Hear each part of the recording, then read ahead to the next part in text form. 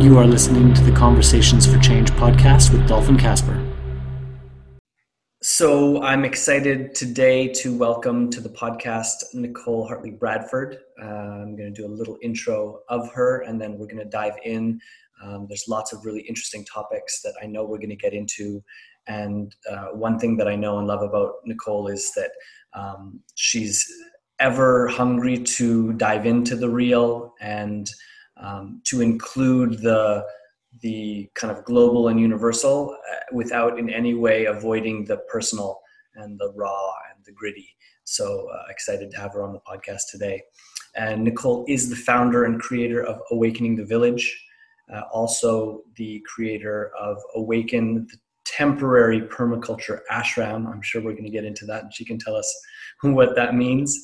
And she's also the creator and deep devotee to something called Project Salvage, which stands for Seeding a Living Village. So excited to have Nicole on the program. Welcome.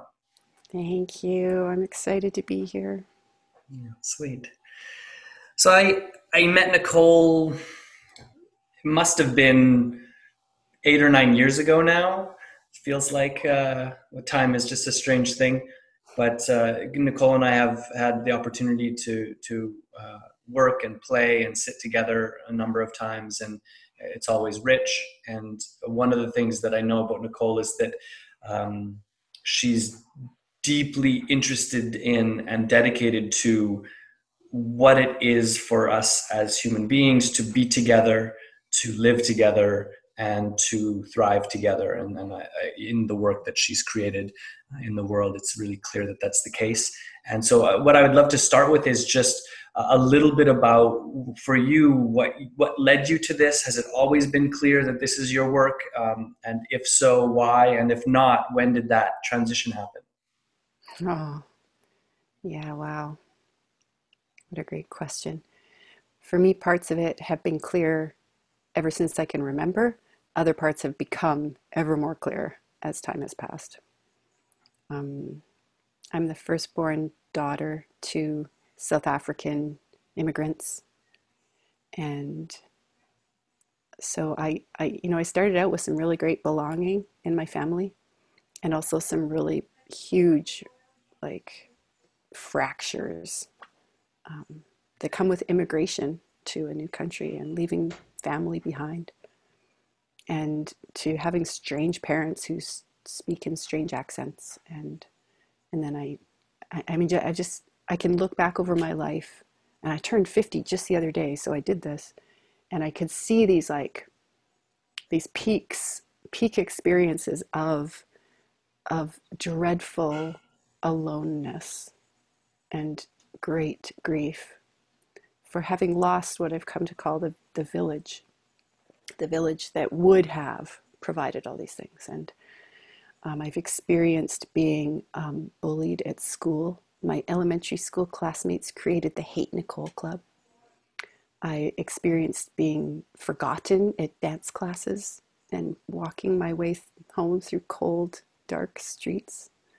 I've experienced being a single mom who was left by the 3 parents of my 4 children. I've experienced being a mom who became homeless because she couldn't figure out a way to make herself financially valuable. I've experienced being a mother whose child has told me in no uncertain terms that they hate me and they wish they'd never been born. I've grieved the loss of my father, my dear beloved dad, at the age of 23, right when I needed someone the most as a single mom. Off he went to the great beyond. And yeah, just all these experiences of not village, not kind of optimized environment in which to have and enjoy these beautiful, delicious human relationships and relationships with this glorious, glorious planet that we get to be made of. So yeah, I wanted to see what I could do to, co-create a world where people could have all that yumminess. I've noticed in the work that I do that there is some kind of intelligent recognition in us, often unconscious, and if we're willing and interested, it becomes conscious, that what was disconnected, out of alignment, not right when we were little, becomes a kind of calling for us. We were drawn to it, in spite of the fact that it touches us in often uncomfortable ways. I'm just curious if you could speak to your sense of that intelligence that's there, of why we're called to these places that are maybe missing pieces in us, and maybe what the double-edged sword of that is, because I see there's definitely some challenges that go along with that calling, and of course incredible opportunity. Yeah. What comes to mind when I hear you ask that question is an experience I had in a float tank one time. I had spent the first half hour just working out all the kinks in my body, and then I got this super like timeless, like bodiless experience of being it, like being all there is, and then started having this conversation with myself about what we could do if we just got so small that we could like flip into matter from not matter, and then it would take ages, but we could like from there build to this experience of getting to be everything we were, beyond matter, and be it in matter. And it was like, it was almost like, we dreamed up this diorama of this beautiful wild living, and I just got this real sense that had happened, that this was like it, and here I was, and that we'd noticed that at some point in time we'd each have come together, all the tiny particles of each of us would have come together and remembered, oh, this is what we're here for. Oh yeah. And we kind of need each other to help each other remember, and then we get on with it. So yeah, I don't know how your double-edged sword question fits into that. Oh, maybe I do. Yeah. It's just it's the meaning I make of it. Someone else might make completely different meaning of their life and the purpose of existence, and those two meanings might seem to conflict with each other. And I've learned that I kind of have to be just okay with that, and not try to convince anyone to make meaning of their lives the way I make meaning of my life. And that brings up for me a really interesting question, and it's one I've explored in my own life and the work I do, which is where is the disagreement and discord just a part of the creative unfolding of life, and where are we holding to a kind of self-oriented me-mine paradigm that's actually at odds with that underlying intelligence that you're speaking to. I think what comes to me when you were speaking is that not a lot of people, or if they have, they may haven't let it all the way in, have had that transcendent experience of non-being. Mm-hmm.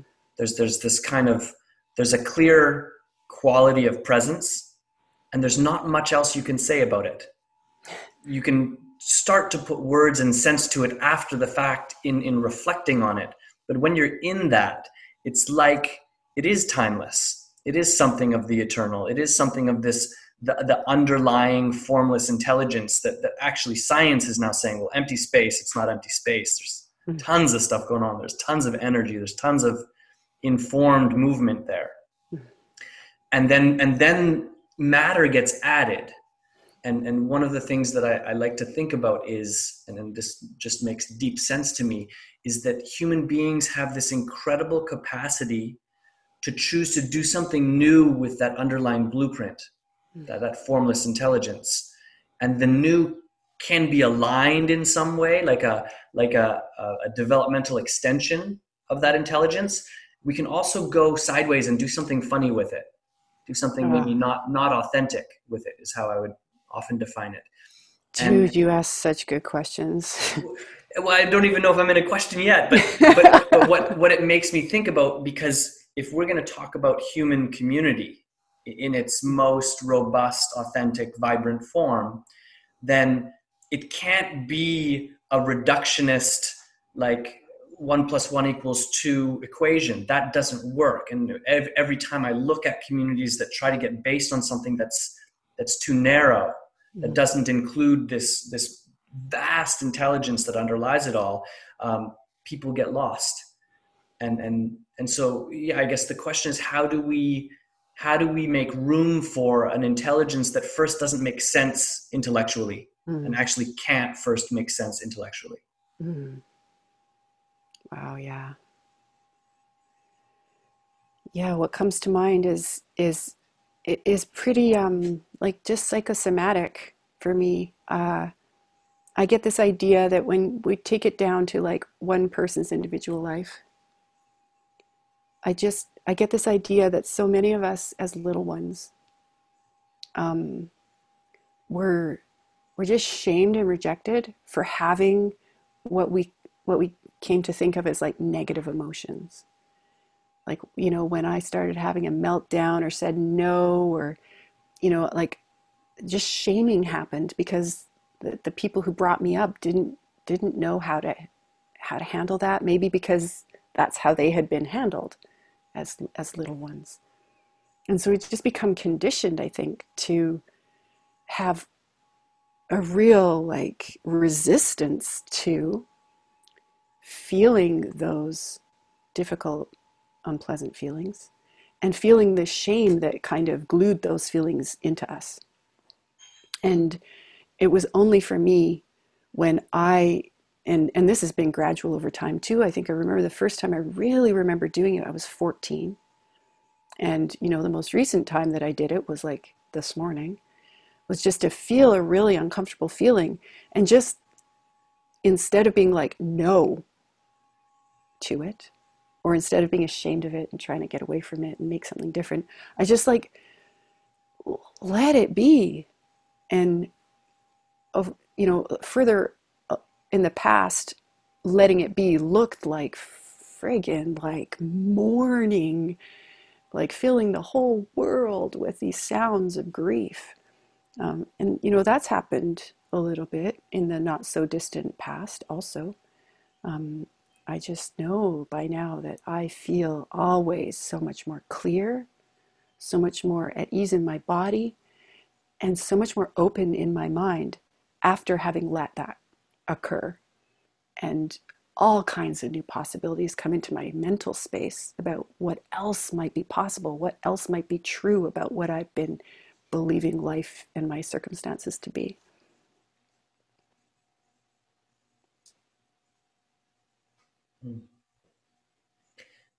And what I would love to do is that deeply personal and strangely impersonal way of being that allows what might be unintegrated or unresolved in us to kind of settle, or at least have a sense that it's okay as it is. Very much a kind of mindfulness or a Buddhist frame for, yeah, it arises, it passes, it arises, it passes, that's life. And making a problem out of what is inevitably going to arise and pass doesn't make sense and definitely doesn't work. How does that translate into what we might call community? How do we bring the intelligence of that that might not feel functional enough for us at first? It's like, what do you mean? Just like be with my extremely uncomfortable feelings? Well, no, I need to do something. It's like a catch-22, right? Like to change something first, it actually needs to be okay. Otherwise, the change will become a kind of addiction, a kind of inauthentic coping that's not about first being with the totality of what's there. So for you, like, because all of your work is really centered around presence, relationship, and community, how do you see that maybe the intelligence or the insight of what you just spoke to, how does that come into community? Why isn't it there more often? and what can we do about it? That's 3 questions. Maybe start Uh-oh. with one, and I'll try to support us navigating. What was the first one again? Well, how do you bring that? First, Yeah. how do you bring that into Yeah. a communal space where there's different feelings, there's different senses of things, there's different perspectives, and there's different values being carried by the individuals? Yeah. What do you do? Oh, well, what comes to mind is you bring it in slowly. I think it's got to be an experiment where it's okay to get it wrong. You kind of bring it in with low stakes first. You bring it in when it doesn't really matter if you lose the person, or if you mess, and you bring it in slowly enough that you don't end up in super deep water out of your depth, too fast. And yeah, I mean, I've had to really learn how to be okay with getting it wrong.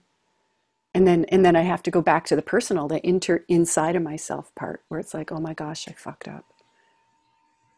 And I've got to be like, take that away to see to myself before I go back to the person, preferably. And I might not. I might not notice that I made that mistake until we're both in real, like, tweaked out places. And then more and more, I guess I've learned to get into the experiment more often with people who are already in the experiment themselves really deeply, so that we can actually like go from just seeing to ourselves and taking ourselves away and getting ourselves sorted and bringing ourselves back to actually being able to stay together while we do that, and being able to like work that out between me and myself and them and themselves. And then just again, slowly but gradually going from low stakes to high stakes, learning to circle that out, include one more person, maybe 2, and then trust that that circle will grow. And when we're not having to see to the feelings and the mending that needs to, and the integrating that needs to happen within ourselves and between us, we can get on with, building some nice, simple infrastructure that sees to our need to have a cozy place to sleep at night, have some food in our bellies a few times a day, clean water, and just fill the day with really satisfying activities.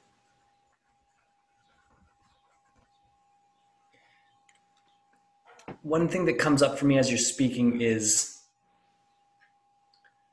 I love what you're saying. I totally believe in and agree with what you're saying. I think there's 2 pieces. One is a lot of us find ourselves in an existing community that isn't small, that doesn't necessarily allow us to build, or it doesn't appear to allow us to build from the inside out in that way, and slowly add pieces as the foundation warrants that addition.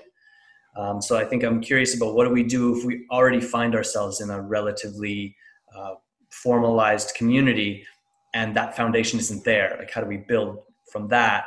And also the piece about buy-in, because I think your approach in my experience with you and your work is that it's very essential, it's very foundational, and the deeper you go, this is what I recognize, is the deeper you go into what you might call a true way of being, the more the individuals that plug in have to let go of the personal narratives and the personal attachments they've been carrying. They actually have to give that stuff over to something that is much more inclusive and cohesive. So those are 2 pieces. I don't know if you want to get to one and then the other. Oh, something that comes to mind is something that Esther Perel said on CBC Radio yesterday. She made a distinction between community and camps. And she talked about how often we think we're talking about community when we're looking at a group of people that do things together, and how often we actually are in camps because we're not letting people into the camp if they don't agree with us, if they're very different from us. So we don't actually, I don't think we often have community. When we think we have community, we more have camps. And there's nothing wrong with that. It's just that we can aspire to something more unified, more. Well, and to me, I think if you think you're in a community but you're in a camp, you're going to run into all sorts of difficulties that you can't make sense of, Yeah. because the frame you're using doesn't reflect what's actually there. Yeah, and it even connects into the question you had about buy-in. Um, in a real community, nobody needs to buy in. They just need to show up, and they'll be integrated. Because no matter how like or different they are to any one of us in the community, we'll be excited because we'll get to learn and grow from whatever it is they bring, which might be really challenging, especially given how a lot of people are right now today in the world. And I mean, it kind of makes me glad that I'm not actually in a community and having to do that yet, though. I'm kind of in an iteration of community, and in this iteration of community among us, we're asking questions like that. How do we make sure that we don't get ourselves into a real fix by allowing someone to become part of the household who's just got so many destructive ways, or brings us to challenges we don't feel we're quite up to yet. It's definitely a thing. And what would you say about, I think about our judicial system, our justice system, Mhm. and what we do with the unlikables, the inappropriates, and that's not to make light of crime or actions and behaviors that are highly destructive. Um, but is there a time for a community to say, like, no, this is not a place for you? If not, then what does that mean when someone is deeply problematic and clearly, willfully or unconsciously, creating disharmony? And what do we do with that? And is there a time for us to Yeah. say, Is there you a need to time? you need to go? Um, I think of more traditional or native cultures where there might be, because the survival of the community is always sort of in an underlying way, that the point of everything, that the elders or the wise people in the community might actually say, you need to go away. Yeah. And maybe if you can sort this out and come back ready to engage, not be perfect, but to engage this community in a sincere way, you can't be here. So, Yeah. and I'm just curious about your thoughts about that Yeah. way. Is there a threshold? And if so, what does that mean? Well, lately there's clearly been a time for that, because it's happening. It's happened. So many cases I've seen, as I've watched different community hubs, where the kind of majority basically decided they would oust someone, ask them to leave, or make it impossible for them to stay. Um, I get, I get so sensitive around those matters of choice, and someone's choice being taken away, decided for someone else. Even in a situation where I'm like, if you just told them how you felt, they probably would have decided themselves to leave. um, and yet, yeah, I think the stronger and more communal any group is, the more empowered that group is to meet and and and see to uh, a person and a set of behaviors that person brings that are destructive.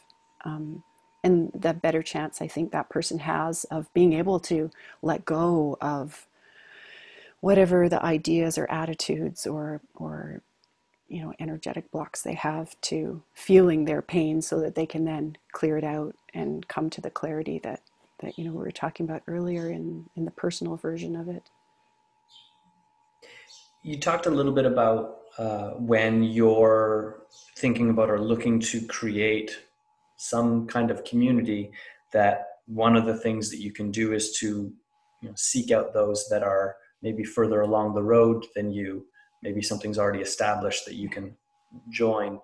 And it brings up this idea of mentorship and eldership, which is of course so embedded in Native and Indigenous cultures, and in many ways is absent, except maybe in a business context, in a more westernized, industrialized society.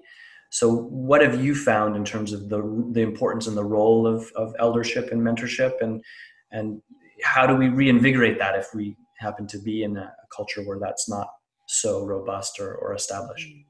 Oh, beautiful question. I think back over my life, and there was a stark absence of elders, in that there was an absence of people who had more life experience than I did, who were willing to hold me and just let me fall apart and bless my coming unglued.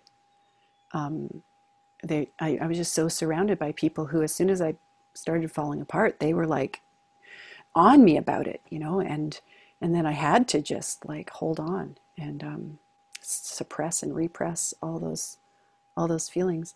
And in a way, what's really cool to me in that is that I, out of default, out of not having those people, I ended up kind of having to become that for myself. And through becoming that for myself, I started to be able to be that for other people. Then I found myself surrounded by a lot of people who needed that from me, but didn't know quite yet how to hold me in it. And when I came up against my own shit, I had to, for a while, I had to really keep holding myself. And then luckily, I seemed to attract maybe or encounter people who were like, you need someone to hold you. And I was like, oh my God, I do. Yes, please. Would you? And I was so sensitive to the ways that it can be done imperfectly, that it took a while for me to kind of be able to shift to, okay, I got me, except when I don't. And when I don't, I can talk to this person. And by now I'd say, I think I have definitely one person who I can be like, I'm not getting it. And I call that one person. I think I might have two people now. I just had an experience with someone where, oh my gosh, we got through super smoothly, I didn't come out with burrs on me. And I trust that over time, I will have more elders, and I will become a more adept elder myself. And then people, who maybe, and then we can become elders to each other. So that excites me. And then when it comes to there's almost like a sandwich, right? There's like our elders and mentors, and then there's us, and then there's the people we're useful to. And I think that if we have people in all three of those layers, or there's people in the layer with us, kind of, and some of them are maybe a little further or more likely to be consistently able. Anyway, there's the kind of there's a relativity to it. And yes, most of the people in my kind of holding space elder sphere, and in the sphere in regard to who I'm a mentor or elder to, we're still far away from each other. We don't live on the same land base necessarily, though we do spend more time in each other's physical company than we used to. So there's progress. It's so slow, and sometimes can be quite discouraging. If it was easy, everyone would do it, I often say. Yeah. As you're speaking, what I was thinking about is how that kind of relationship of, oh, this person is ahead of me, I can receive and be held, and oh, I'm ahead of this person, I can give and hold. It is, in some ways, it's naturally what arises when we are in authentic relationship with one another. And I can see that, especially in Western society, there's so much attention and priority and celebration of the individual. Me, mine, the me, mine paradigm and culture. And that I can see that to be a part of an authentic and healthy relational ecosystem, I actually have to let go of that particular sense of me and mine. I am actually in service to those that I can support. And I am actually wholly interdependent with both sides of that equation, those ahead of me and those behind me. Yeah. That we do need each other for that shared navigation of life.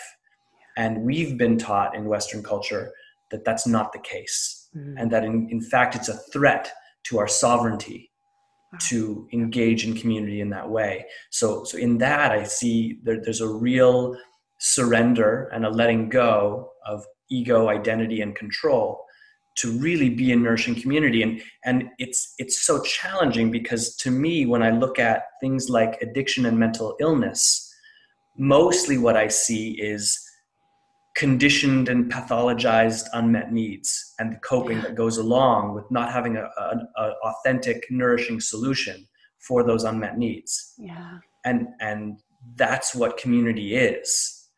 And we want both. We want belonging and a sense of love and connectedness, and we want to be able to do exactly what we want when we want it. And those two actually don't go together. And I think that's a tough one for people to reconcile. I mean, until maybe they can and do, because I think there's say more about paradox. That. I think there's a real paradox in terms of individualism, and especially when it comes to what a lot of the woo-woo world calls the ego. What I see is that, as our ego maybe develops, it develops because we're not met in the moment with some needs. All needs are legit, is the way I see it. Some of them can't be met right now, though. And when they can't be met, a little one especially just needs to grieve that. And then they can pick themselves up and find something else to do. If it's a need that can be met, great. And yet what happens when little ones come up against so many needs that aren't legitimized, let alone met, and then sometimes even the parent directs the little one to a substitution behavior. It's like, oh, you want a high sugar food right now. You can't have a high sugar food right now, but you can watch TV. And so, so many of us, I think, we grow up with these like channels that say, if you can't get what you really need, because, for a natural little human, the eating of a highly sweet food in the context of the wild took them to berries, which were really nutrient dense. The fact that the sweet food in our environment these days is cookies isn't the kid's fault. And so these substitution behavior, that's a substitution in itself, isn't it?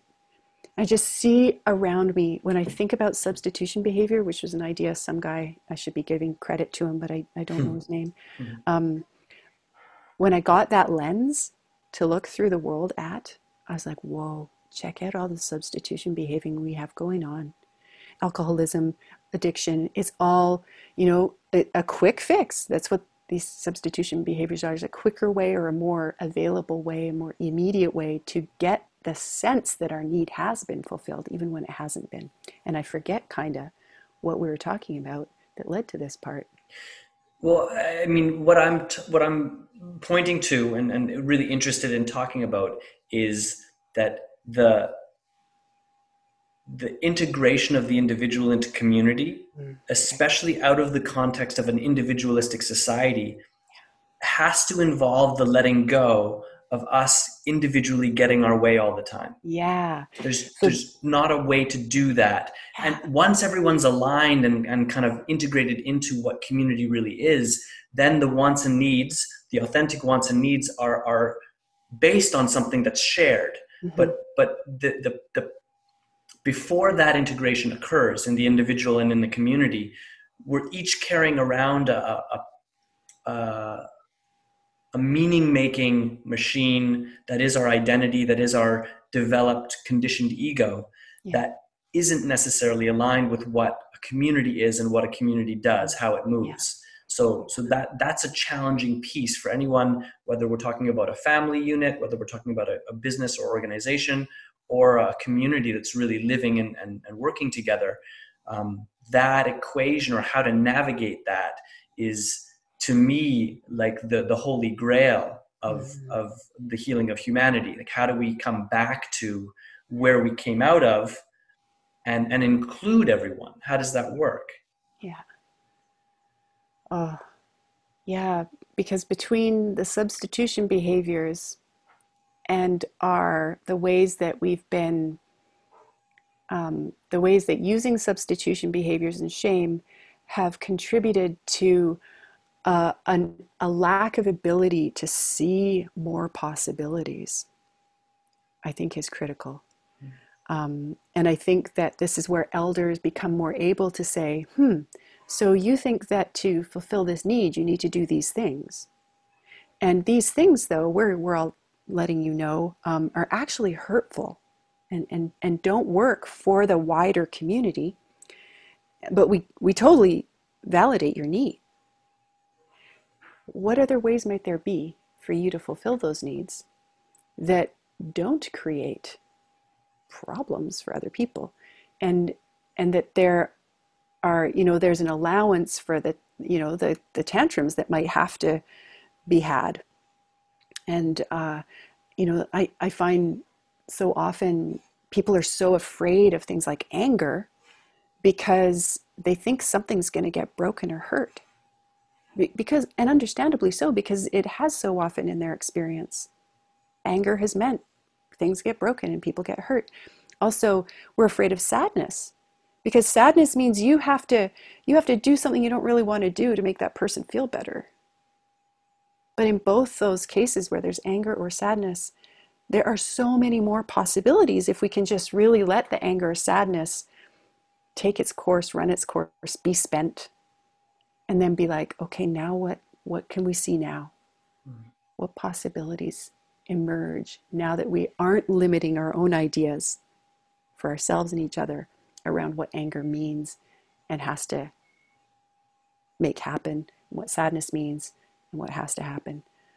Even around joy, there can be times when someone's like lit up and being like, whoa, I'm celebrating something. And people around, and even the person celebrating, think it means that I have to be humble and I have to hide it from people because they'll be jealous or envious, and then they'll feel bad about their lives. And to me, it always comes back to these feelings that are difficult, for no matter whether they're pleasant or unpleasant. They bring us these difficulties, but they also bring us these opportunities to find out what else might be true. It makes me think about just the thought that came to me is that what really addresses us, what really solves a quote unquote problem, the real answer to what's difficult about life, isn't a reducible equation. It's not like a thing we can do. I think about a child whose parents are professionals. They're busy, they're wealthy. The child has everything a child could want, except for the warmth and presence and clear expression of love from the parents. That child is in trouble. Yeah. The equation of what the child has is all the stuff, and the child feels malnourished. Yeah. Because there's a kind of ineffable aspect to love and relationship that isn't reducible. It's not a thing you can do and then someone gets it. It's something that you are, that you can make room for and allow it to come through. Yeah. And that's tough, because if we want to talk about community and ways of interacting and communicating and systems and if we want to organize things, it looks like it needs to be this way or that. And what I see is that there's the domain that we started with, the domain of presence, the domain of transcending the stuff of life. And then there's the stuff of life. Yeah. and they both exist in this life that we're living. They're highly interconnected and interdependent, but they're not the same. Yeah. And for me, our ability to be inclusive of those two dimensions of life is where real wisdom comes from. And it's like, do you trust that the wisdom that underlies everything is good? Do you trust that it's there, and do you trust that it's good? If you don't, you need to hold to intellect. You need to hold to a sense of control. You need to hold to kind of dogmatic systems. Yeah. If you trust that that underlying intelligence is good and available, you can let all of that go and begin to put it all together in a way that has the foundation of what holds everything. And I know that can sound kind of airy-fairy, wooey-wooey to people, but for me, and especially with work that I've done in communication, it's where the most powerful communication comes from. Not from a clarity of thought or intellect, but from a deep presence and embodiment of being. And then allowing something that's much more oriented to the heart to come through. And then the mind and the intellect is of service to that. It's not actually the one driving. Yeah. It's the vehicle, but the one driving is something deeper.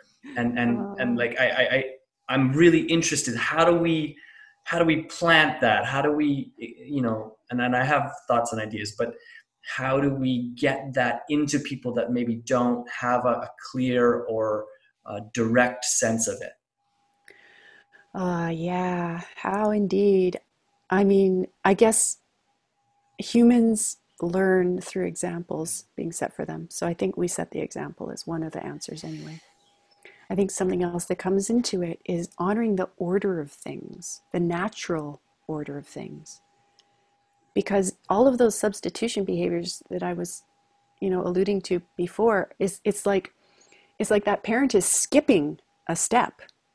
They're skipping just being present with the upset child and being like, hey, I'm right here. I got you. And they're skipping to do this instead, have this instead. And even if the kid's like, well, okay, and they take the cookie, you're right. Like something has been skipped over. And no wonder they grow up with ideas that it's doing that has to happen, because that's the only example they've had set. Yeah. I'd love to hear more about just what you've been doing, what's been meaningful about it. What do you see that works in the projects that you've created and that you continue to move forward? So yeah, just if there's a place you want to start in that, I'd love to open that up a little bit. Yeah, thanks. I've been just really jazzed the last, since COVID started, to see how many more people are reaching out to people like me, people like you, to say, I see them asking two kinds of questions. One is, what the heck happened to our humanity and how do we get it back? And also, how do I create actual relevant, localized food, shelter, community security in some simple ways that are sustainable, regenerative? And people like you and me have been thinking about this for a while. It's just really been satisfying for me to see more people turning to those people and saying, hey, I appreciate and acknowledge that you've been thinking about this and learning, and I'd like the benefit of your experience. Project Salvage was something that was created out of the question, Nicole, what have you figured out already that you think is valuable? And I was like, oh my gosh. And the person said, turn that into steps. And they turned into 7 steps that now I see more as movements than steps, because they keep cycling. I keep cycling through them. Non-linear. Yeah. And so, yeah, in this last short while, I've, in that, within the confines of the limitations that now are kind of there for us to at least consider, am I going to stay home and do things online instead of going places and doing things with people? And I'm cool with that. I'm actually happy because I'm learning how to do all these Zoom kind of things and do things more remotely. And it cost me less gas. Who knew? Woohoo! I like that. I've been doing 3 kinds of meetings online, and then another kind, which is just conversations with people. So there are the one-on-ones, and a lot of which are being recorded, like this conversation is, and then it's like becomes material that gets sent out in the world that might get in somewhere. The second kind of circles I'm calling radical empathy labs. So they're opportunities for 2 or more people to get together and just practice some of the skills of authentic expression coupled with deep listening, and then the communication that can happen that makes it obvious to both parties that what you've expressed is what I've heard and that you heard what I expressed. So it's really like training wheels for authentic relating in the most basic way. The second kind of group that I've been hosting and facilitating is groups of people who are saying, I want to be part of a grounded, in real life group of people who are growing food, living in simple shelters, and having a lot of fun together and dealing with these harder questions of like existential, the gap between what I believe myself to be created to be and what I find myself actually living out. And then the other kind of group that I'm hosting goes back to how kind of Awakening the Village all started, which was with these weekly gatherings, all kinds of different gatherings, celebrations, conversations, workshops, play shops, presentations, panels of people focusing on one topic at a time, a topic that's relevant to how we might bring about the change that we think the world needs. And I'm having one of those this Sunday. Is going to be the revival of Awakening Cafe, and it's going to be about me, kind of get people up to speed on where I'm at in my story, and then going over Project Salvage, the 7 movements of Project Salvage, so that people can decide if they want to kind of become a devotee to the project, and which is really a way of just being devoted to yourself and your own development and your own finding of belonging. Amazing. I'm curious about some of maybe the more specific tools and approaches that have come to be your resources. I know that you love diving in, you love learning, you love kind of listening, reading, getting a sense of what others are doing. And I think a little bit like me, like most people that really want to make it work, they want to take the most potent, essential aspects of what works and then weave it together into something that's whole and addresses what it is to be human and to live together. So I'm just curious if any things in particular come up that you'd want to share that might be helpful and supportive to the audience. Oh, sure. Yeah, and that even reminds me of the 5th kind of group I'm actually engaging in, which is an advanced practices kind of show and tell. And let's get together every now and then and tell each other how we're seeing our own advanced practices evolve so that they're more effective. And the question I got to answer, and I'm glad I've had some time to think about it, has been, what are your advanced practices? This is kind of what I think I hear you saying.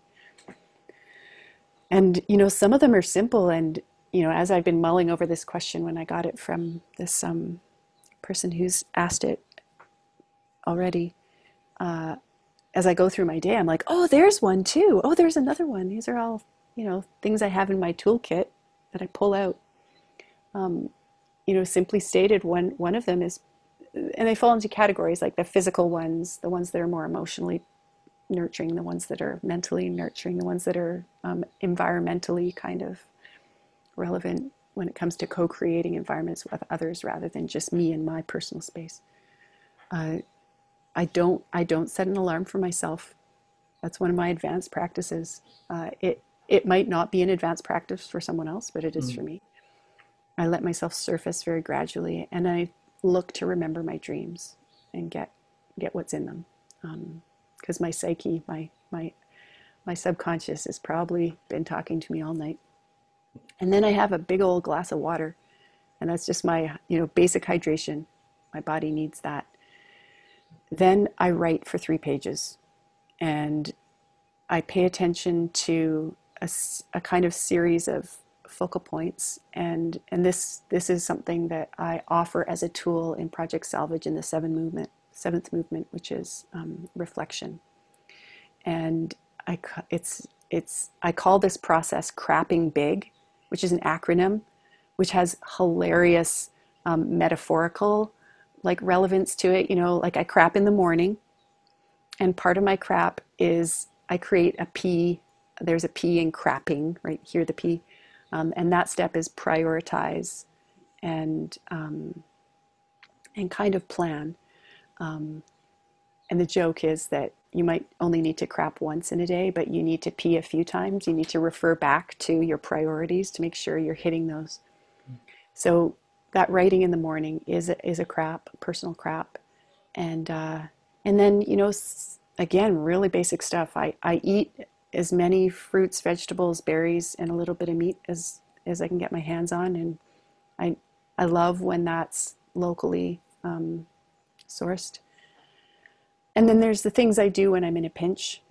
One of them is call. My mentor, who has a track record with me of being 100% what I need in those times. I also have a few, I would call them like internal exercises that I do that come from my years as a yogi, to Kriya yoga, which is a school of yoga that's super, super ancient.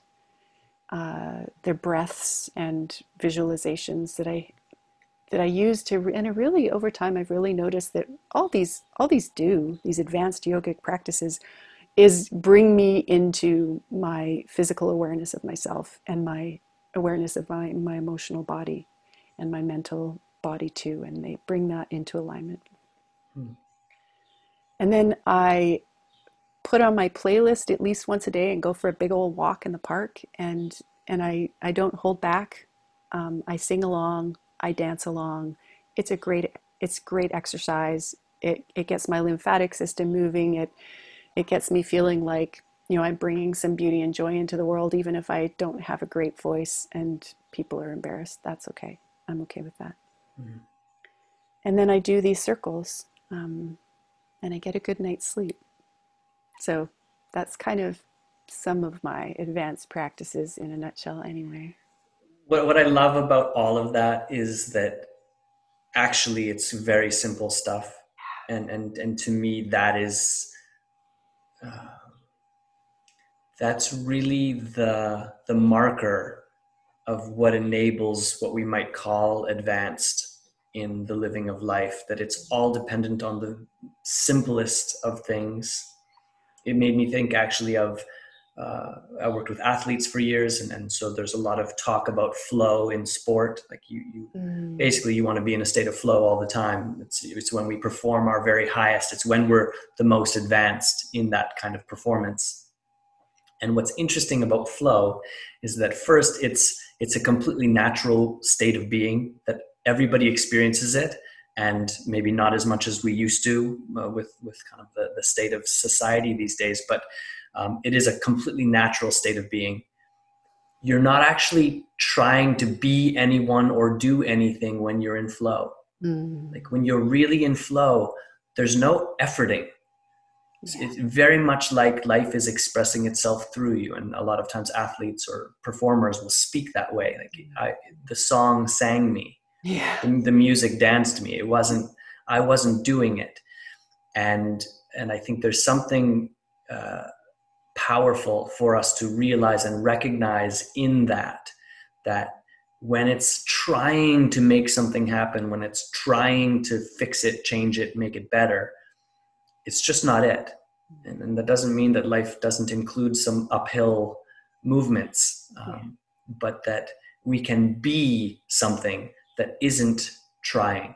We can be what doesn't need to try, while on the surface, we're doing things that involve effort and energy. And so, and just back to what you shared, when we're willing to be with the simple in a real way, the complex takes care of itself. Mm-hmm. And when we get lost in the complex, there's no real solution for that, because we're not being what actually informs that complexity. Yeah. So I hope that people listening can hear your words and what I'm pointing to, and look for those things. I've talked about this a couple times, but a number of years ago, I was at a networking event of some kind in Calgary, and we were at a restaurant, and I went into the bathroom, and they had this kind of board plaque on the wall, and it was like 22 things to do for a better life. And these were like, get up and go to bed at the same time every day, drink lots of water, get lots of rest, eat whole foods, like all these things that 99% of people, we know all of that stuff. Mm-hmm. And most people don't consistently do all of those things. And that's interesting to me. Mm-hmm. It's interesting to me that we actually know how to live well, and often we don't choose it. And maybe that's something for another conversation of ours, but yeah, I love the simplicity of what you shared. Thanks. If people are interested in more Nicole and what you're up to, how can they find you, reach you, get in touch? I am very active on social media, on Facebook, Nicole Hartley-Bradford on Facebook. Send me a message. I have some groups and things and pages on there too, which I usually see if people send through those. And then my email is nicolebradford110@gmail.com. Cool. And so I'll make sure that that info is in the podcast description and any of the posts that I make about it. So it'll make it as easy as possible for you to get in touch with Nicole. And it's always been a pleasure. This was really sweet. I feel like it's been too long, if that exists. And I appreciate you taking the time to sit down. I would love to do it again sometime before too long. Thank you so much, Dolphin. I love when we talk, and it does feel like a long time since we did. But maybe that helps make it especially sweet. Keep rocking it. These are amazing conversations, and the idea that they're going out into the world and all these different perspectives just lights me up.